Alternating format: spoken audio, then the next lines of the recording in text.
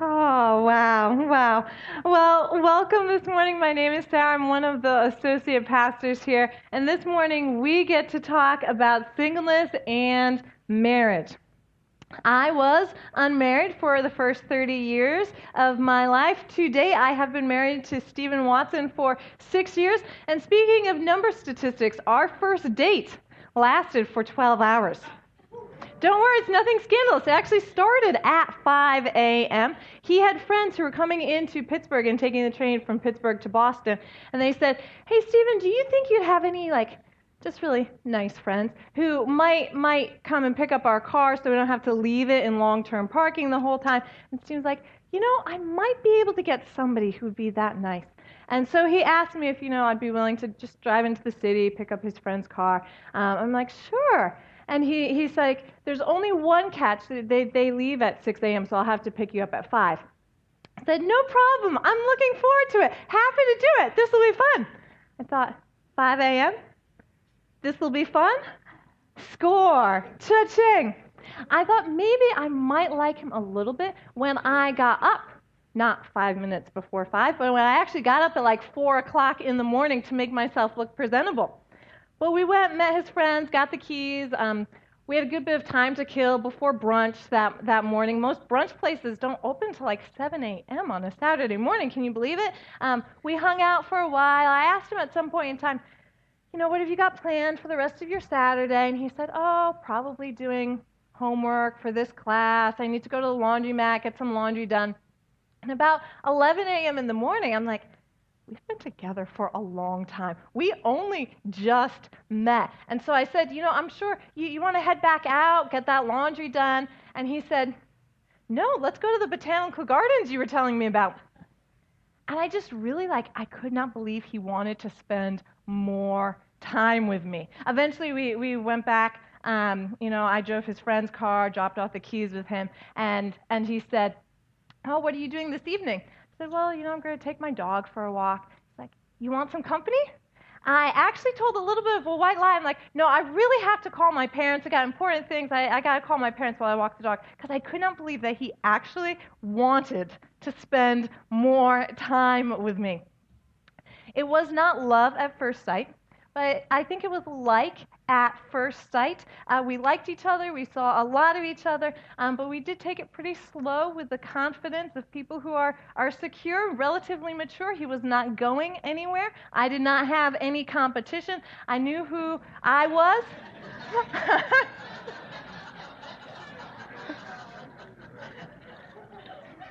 Stephen's like, when is this sermon going to be over? 5-minute sermon, I'll get the cane. But I knew he liked me, and he knew that I liked him. That first date in Pittsburgh, it's going to get even worse, guys. It was raining, and we had only one umbrella. So I thought this was my perfect opportunity to kind of cozy up to him. And he wouldn't have any of it. I was like, we're going to be like that, huh? Respect? But I knew he liked me. We met in seminary. We dated in community. We got some really awful dating advice from theology professors who would tell us about, how things were in biblical days and whatever. But it was a great place to be dating in a Christian community. We got engaged right before I graduated. The next day after we got engaged, I had a presentation for the Board of Trustees, and I saw the dean president and told him that we got engaged. And he's this very, very smart British guy, kind of stoic, extremely smart. And he tears up, and he goes and tells the whole Board of Trustees, and they clap. And it was just a great community in which to do dating. It was the most peace-filled relationship that I had had. I'm a real journaler, and at some point in time while we were dating, I thought, oh my gosh, I haven't journaled about our relationship at all. Other relationships had pages of pros and cons and in-depth analysis. I thought, is this okay? But it was. I was just really at peace about it. Both of us were relatively mature, differentiated, content, happy individuals. And from that place, I think we had the perfect romance. Love was not an anxious grab at a relationship, an anxious grab for relationship. Love was just a free response to the other person. I think good relationships are not Hollywood or Disney dreams of romance. They're not Cosmo or Sex and the City fantasies of glamour and having it all. They're not the American dream, white picket fence goals of settling in and making it. Good relationships are about when I am open and honest and vulnerable about who I am, when I know who I am, and I allow another person in to love and forgive and encourage me. Ultimately, I think that good relationships point us to Jesus and are all about living into the gospel, that we are created in the image of God with the capacity for amazing good, but we live in a messed up world with jealousies and pressure and selfishness. Our relationships are places where we see the best in us and the worst in us. And we are pointed to the redemption and restoration that only Jesus can bring. Jesus has entered into the dark places with us in his death on the cross, and he has conquered it by his resurrection. Following Jesus is the way that we give those places of hurt and frustration and failure and the ugly things inside us, when we give them to Jesus, and we are healed and forgiven and restored. I think when my real self, not who I like to think I am, not who I want other people to be, not who I hope to be, but when my real self is in relationship with God, then I can form good relationships with others. Only my real self can really receive love. Only my real self can find fulfilling relationships. Only my real self can know God and find the intimacy with God and with others that I long for.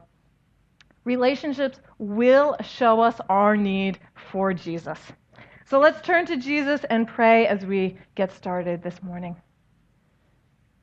Jesus, we thank you that we have come here together with you.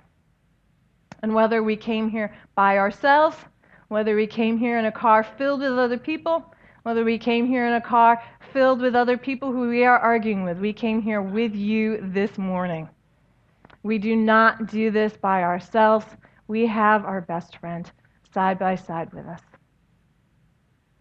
We welcome your presence to speak to us, Jesus, in what can be a difficult topic. We give you regret, shame, guilt, the past hopes, the past just things we've clung on to, Jesus. We give it all to you. Thank you that we have you doing relationships together with us. We are not alone. We invite you to speak to us, Holy Spirit. Amen. All right, so we're going to be this morning in 1 Corinthians chapter 7. So this was written by Paul, an early leader in the church. This was his letter that he wrote to the church in Corinth. And sometimes we think that here in modern America, we just have the most complicated relationships going on. We've got online dating apps. We've got so much. We've got porn, whatever. These guys had very complicating sexual dating, marriage, circumstances to work through. We are not the first people to have to deal with this. So these guys, actually, what they thought is, maybe, since we have everything so messed up, and it was pretty messed up and complicated, maybe we should just all be monks and nuns, and that would be the best thing for it. So this is what they say, and I'm reading from the Message version today, because I just like this translation. So chapter 7, verse 1. Now, getting down to the question you asked in your letter to me. First, is it a good thing to have sexual relations? Certainly, but only within a certain context. It is good for a man to have a wife and for a woman to have a husband. Sexual drives are strong, but marriage is strong enough to contain them and provide for a balanced and fulfilling sexual life in a world of sexual disorder. Sex is good in the committed, the green pastures of marriage, in that boundaries. The marriage bed must be a place of mutuality. The husband seeking to satisfy his wife, the wife seeking to satisfy her husband. Marriage is not a place to stand up for your rights.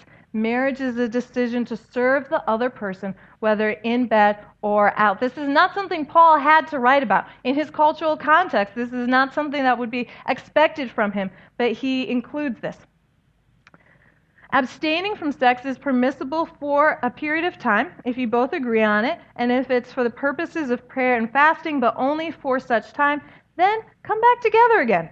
Satan has an ingenious way of tempting us when we least expect it.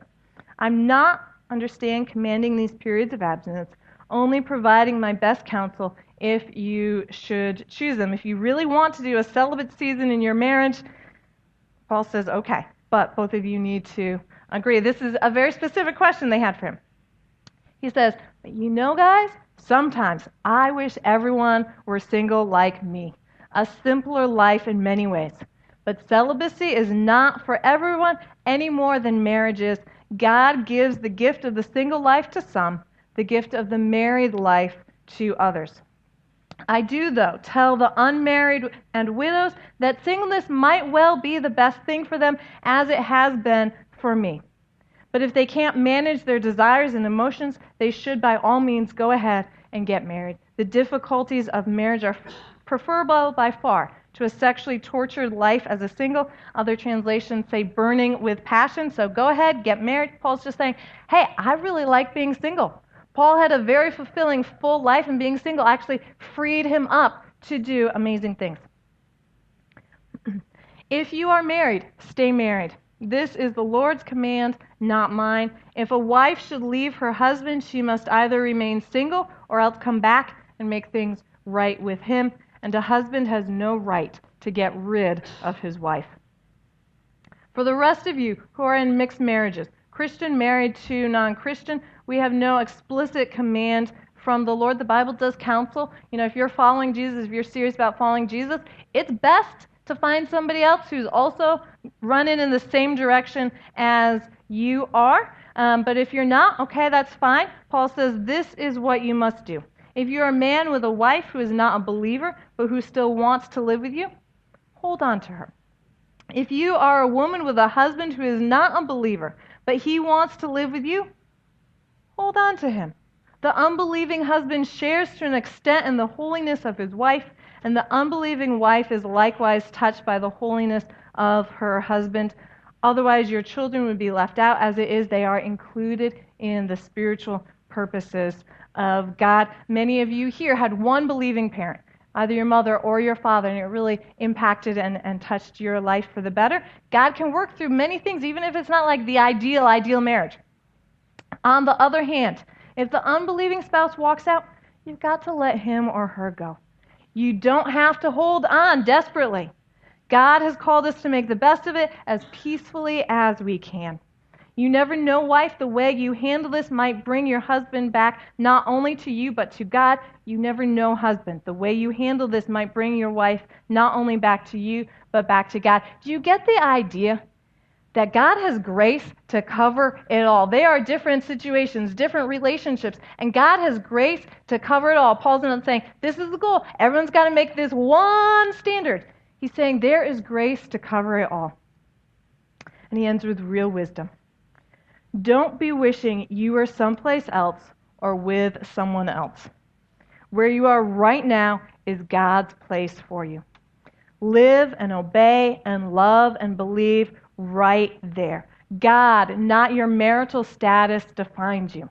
Don't think I'm being harder on you than on others. I give this counsel in all my churches. We're told, don't be wishing you were somewhere else with someone else. You are here with Jesus. That is enough. Where you are is God's place for you, and he has good things for you. Let God, not your marital status, define your life. God does an amazing job defining your life, your marriage, not so much. God has good things for you, whatever relationship state you are in. Amen? Amen. All right. Well, let's talk about singleness first. Paul was not married. Jesus was not married, and the Bible has a lot to say about singleness. Christianity is actually the first religion that held up not getting married as a good, viable life choice. In Roman and Jewish culture, getting married and having a family was extremely important. There was no honor without family, and your life had no significance without the legacy of children, especially male children, to carry on the family name. Children were your security, they were your purpose, they were what you had in life. Your hope was your children, your security was your children. You did not have a retirement plan. Your children were your legacy, since they would remember you and honor you after death. But early Christians said that God was their hope. God would guarantee them their future. Their family would be the church family of God, and their inheritance and legacy would be the kingdom of God. The best things in the Christian life you do not have to be married for: purpose, community, the spiritual blessings of Jesus. All of these are experienced in myself. No need to be married. We are called to the joy of a spiritual life following Jesus, and that's something we experience in and of ourselves. Me and Jesus, what we have to go on, whether married or single, is me and Jesus. But we do not do it alone. We all need community. Community is the answer. Marriage will not solve loneliness. At our wedding, our wedding song was Etta James, "At Last." It's a great song. Etta James is iconic. Beyonce did a cover of it. It's okay too. But the words are, "At last my love has come along, my lonely days are over." And if there was any truth to that statement, as we danced to it at our wedding, staring into each other's eyes, if there's any truth that our lonely days were over, it was because we were surrounded by friends and family, people who were committed to us and involved in our lives, who knew us and were involved in the fabric of our life. Divorced or single, community is the answer. Gay or straight, community is the answer. Married for 1 year or 20 years, community is the answer. Community is where we form healthy relationships with men and women, younger and older people, with kids, with people without kids. The church should be our first family, the place where we have healthy relationships and then can remain healthy, whether married or single. I really believe that community is the answer, not marriage. Marriage will not solve loneliness. And, spoiler alert, marriage will not make you happy. One of the things I really believe is that it is better to be unhappily single than unhappily married. And I just know so many people who think that marriage will make them happy, and they are unhappily single, and maybe they're in a dating relationship and they see some red flags and some incompatibilities, but like, it's fine. Being married, even if it's not the best marriage, will be so much better. But you come to the end of the day single, unhappily single. You've done whatever you wanted over the day. You go to bed by yourself, cold and lonely. You fall asleep a little sad. You come to the end of the day unhappily married, and you have the burden and the baggage of things you have said that were not nice, and the guilt, and you've got embarrassment. You have had hurtful things said to you. And you come to the end of the day, and you stay awake all night, angry and hurt. The grass is not greener on the other side. The grass is green where we are whole and healthy, whether that's married in community or single in community. Marriage will not make you happy. In marriage, we are still responsible for our own happiness the same way we were single. My sister and I have both experienced some of this. Having a twin sister is a fascinating case study. But my sister and I both got married towards the end of our 20s. And during our 20s, we had done a number of things. Some of them were hard. Some of them were difficult. We had moved, had job changes, had to make new friends, dated, broken up. I'd moved halfway across the country and halfway across the world. And we had real moments of unhappiness. But both of us are kind of type A people. And we looked at our moments of unhappiness and said, well, this is my choice. I better make myself happier. And so we had made life changes, and we had made ourselves happier. And then both of us got married. And we quickly realized that our lives were so intertwined and so dependent on another person. And it was so easy now to just say, oh, he did something I didn't like. I have to do this thing. It was so easy to put our happiness on another person. I cannot look to Stephen to make me happy. That is not fair and not right, and it is too big a burden for anyone else to have to carry. Don't ask your spouse to make you happy. That is too big a burden for them to carry. I'm responsible for my own happiness in the face of real stress and strain, difficult circumstances. It's up to me. It's up to me to notice the moments of beauty, to enjoy the good things in life. It's up to me to receive love and peace from Jesus. It's up to me to get help when I need help. It's up to me to find time to rest and relax. We're responsible for ourselves, and we're also responsible for ourselves and not the results. One of my good friends, we've known each other for 20 years. She's very successful. She just started her second company. I'm so proud of her.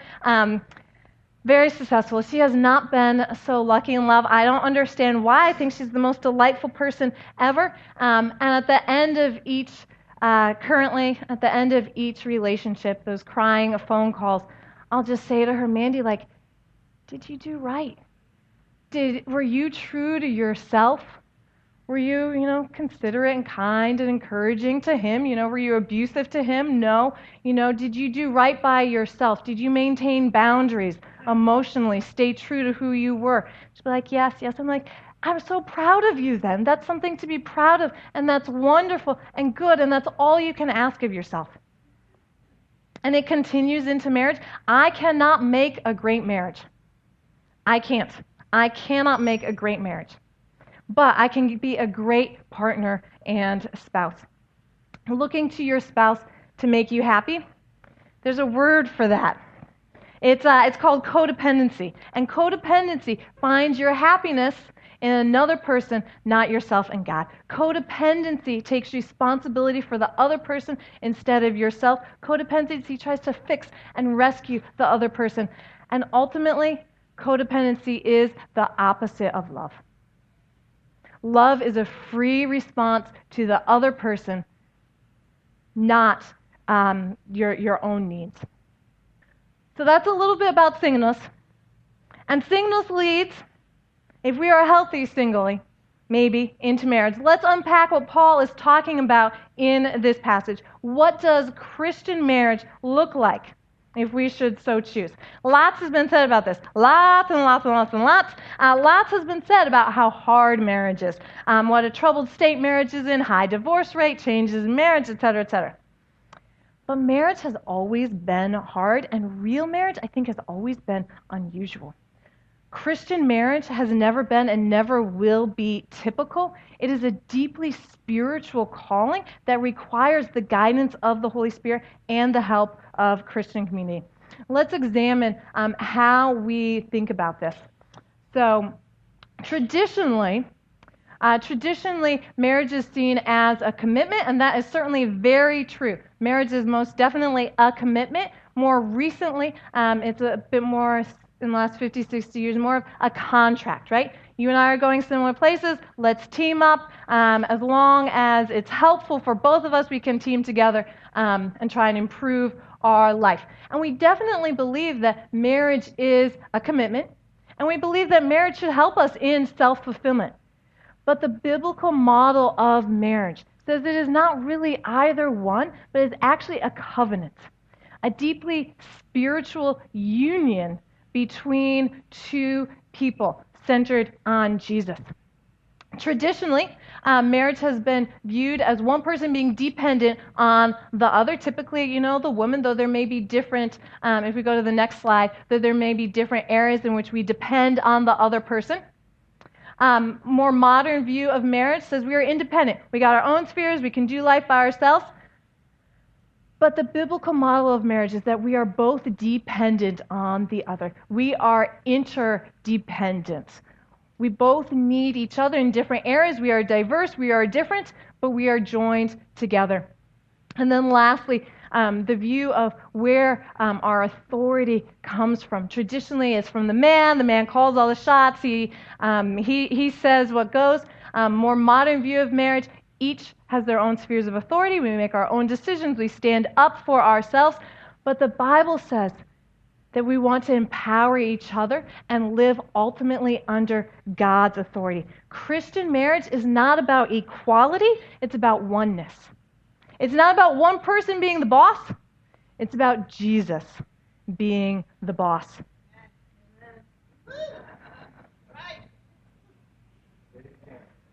It's good, right, Sue? Amen. Jesus-centered marriage is all in also. Jesus does not hold back from us, and when we enter into the high calling of marriage with the help of Jesus, we do not hold back either. Marriage is 100%, 100%. We usually think of it as 50-50. But if marriage is 50-50, you know what happens? Quickly becomes 60-40. Well, that's not fair. There's tensions, there's argument. Next thing you know, it's 40-40.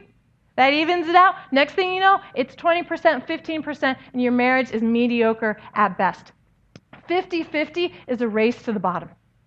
100%, 100% is a race to the top. And this is not an excuse for one person to be all in and 100% and the other person to take advantage. The Bible is not okay with one person being the doormat, being used or abused, but it is so much easier if I decide at the beginning of the day how I'm going to be, that I'm going to be all in. It is so much easier if I decide, if I do not wait to see how nice my husband is to me in the morning before I decide how nice I'm going to be to him.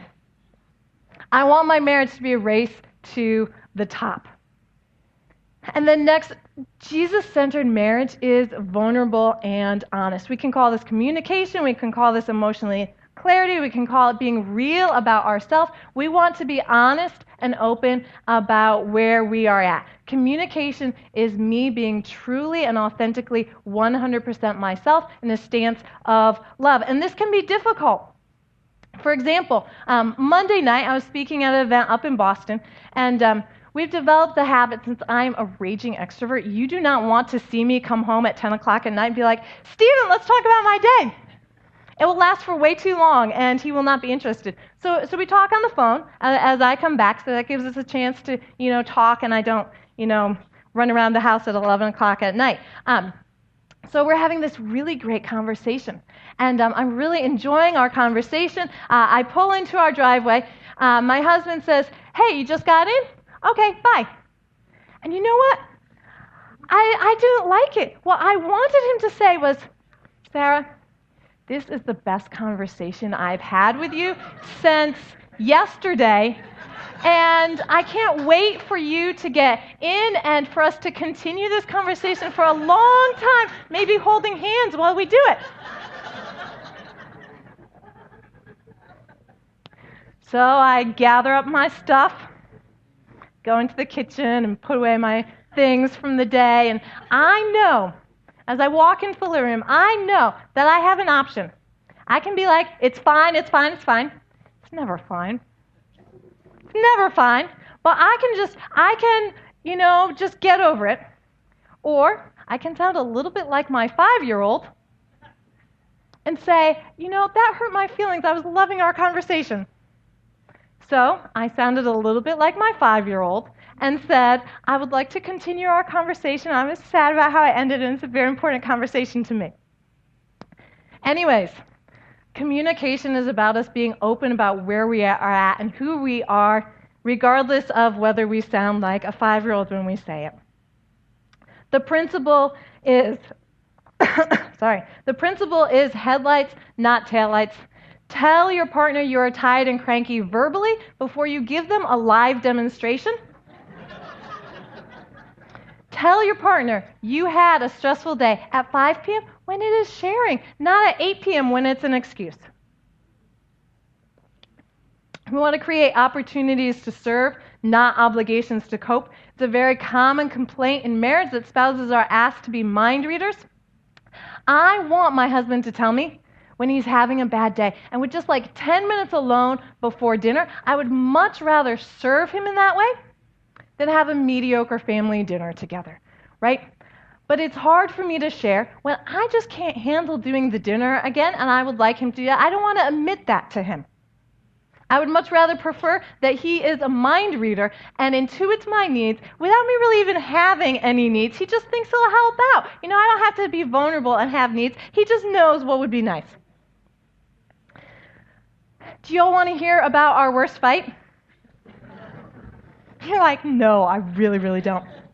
Our worst fight in recent memories, we actually had much worse fights before we got married. It was all about what happens if we get married and it's bad. That didn't happen so much, so that, fight has been taken off the table. But something happened. There are no innocent parties in this. We looked at each other like, put on a movie for the kids, went to the room, looked at each other, and then we said, I love you, I'm on your side. He said, I love you, I'm on your side. We gave each other a hug, and then we had a good argument. But we want to be in the fundamental orientation to each other where you can say, I love you. I am for you. Here are all the good things that you bring to the table. I'm so happy to be at this table with you. Let's talk about this side dish, because frankly, I hate it. But I'm on your side. And we do, of course, want to say that being on someone's side does not mean sitting next to them while they drive off a cliff. Being on someone's side does not mean, being an accomplice to sin, letting them treat you badly, allowing them to be a jerk. Being on someone's side means helping both of you together to be better people. Marriage is about saying, I'm on your side, in good times and in bad times, for the best, towards the best, for a real, authentic marriage. Let's start wrapping up. Worship team, if you guys want to come back up, worship team. Our relationships are a canvas on which redemption is put into real life. Each interaction has meaning. How we say hi is significant. Our choice to stop, to pause, to give a hug, to listen, it's significant. Our choice to prioritize love, to put our relationship first, to ask simple questions, it's all significant. To say it's you and me together with our stuff, with our problems, we're together and I'm on your side. This is what Jesus says to us. He has seen it all. He knows how frustrating we can be. He sees us fully and he loves us without reservation. Jesus has seen the worst in me. He has put up with a lot from me, a lot of bad attitude from me, and he has washed it all away. Not with judgment, not with condemnation, not with you should be betters, but he has washed it all away in a strong current of grace. Jesus stares down my failures and flaws and sin with the love in his eyes. With his hand, he brushes away my shame and embarrassment. The love in his eyes sets me free. He has brought healing to my soul. Jesus is on my side, so I can be on yours. Jesus is on my side. How can I let these things hold me back from being on your side? In relationships, we get to be open and honest about who we are. And we get to allow grace to minister to us. Let's stand and pray together. I know that this can be a really hard topic. We have lots of history. No matter where we are, we have lots of history with this topic. But Jesus has grace for all of it. Jesus is not looking for us to meet one very specific, defined relationship goal that he can bless. Jesus wants to bless you and meet you right where you are, here and now. Our sermon series is called Imperfect Together, and there is not one perfect relationship. Jesus meets us in it. I invite you to, if you want to open your hands and take a couple of deep breaths, just turn to the Lord in prayer. Any encounter with God is an encounter with love. It's how he comes to us. It's how he meets us. It's always with love. So we open ourselves to you this morning, Holy Spirit. We ask that you would take away anything that is not from you and replace it with your hope, your promise, your grace, your love. Would you melt our hearts to each other? Would we stand stable and secure in who you are and how you have loved us, Jesus, that we have nothing to fear. We have nothing to worry about. We are not alone. We are not forsaken. You are right here with us, and you offer us more than we could ever ask or imagine. In you are found incredible treasures, deep, deep stores of purpose and relationship and love and fulfillment. We say yes to life in you, Jesus. Would you melt our hearts to each other, melt our hearts with love, Jesus? Give us a softness to one another. In Jesus' name. Let's enter into a time of worship, celebrate who Jesus is and what he's done for us.